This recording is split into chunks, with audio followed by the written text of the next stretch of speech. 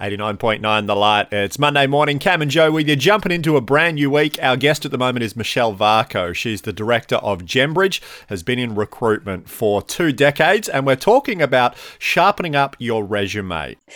A question that I'm thinking is that if you want to have everybody to use a template or have a very clear and concise CV, which I understand, what about standing out from others? And you must get hundreds of different applications. My personality is you'd want to stand out and be different, but yet you're saying that sometimes can work against you. How do you find the balance of originality versus, a pro forma?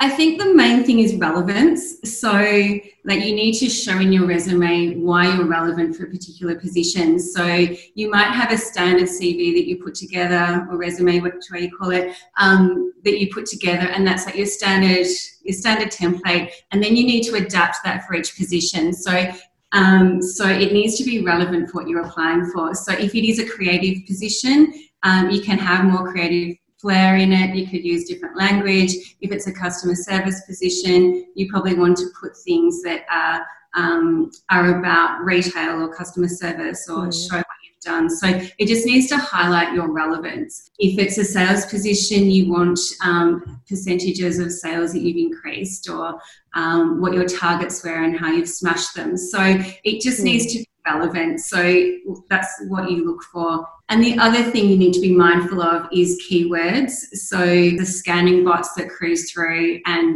pick up these words, and some of it is automated through different platforms and systems to check for relevance of CVs. So if you do tailor your CV for positions and make sure you have the right keywords against a position description or an advertisement, you will have more success.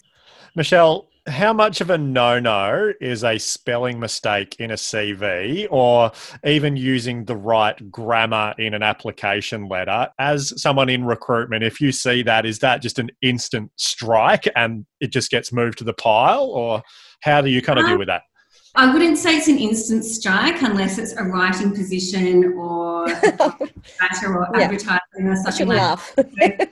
Yeah, I mean, people make mistakes, and that's just life. So I think there's some ways you can avoid that. So use a spell checker, make sure it's on the right language. So you do get some American spelling or some different things that come through. So it's okay. I mean, I think you can let not a few, but maybe one little mistake slide through. I would double check phone numbers, because you do want to get that call. So some things like that are really crucial.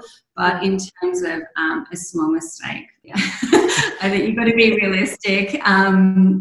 People do make mistakes, but I would double check it, and it is a representation of yourself. So you need to put your best foot forward. Are you interested in my first job when I was 15? How far back do you go on your career history? Yeah, I mean, there is something you need to be mindful in terms of ageism and all of those sorts of things. So I would tend to focus on the most recent 15 years. Anything before that, you can put prior experience and just sort of list it. You don't need to put dates or anything like that, because anything beyond that is probably not relevant unless there's something that links you to that position. So I work in the charity sector, so sometimes people have volunteered at Brotherhood of St. Lawrence when they were 15. It was so long ago, but it connects them to that cause. Yeah. So if it's relevant, maybe highlight it, but if it's not, it's so far ago. So I don't, Beautiful. Michelle, thank you so much for taking some time to chat to us again today. Michelle Varcoe from Gembridge. We're going to talk to you again very soon about navigating the job interview. So we'll keep you posted when that will be on the show. Thank you so much for joining us again. Thank you.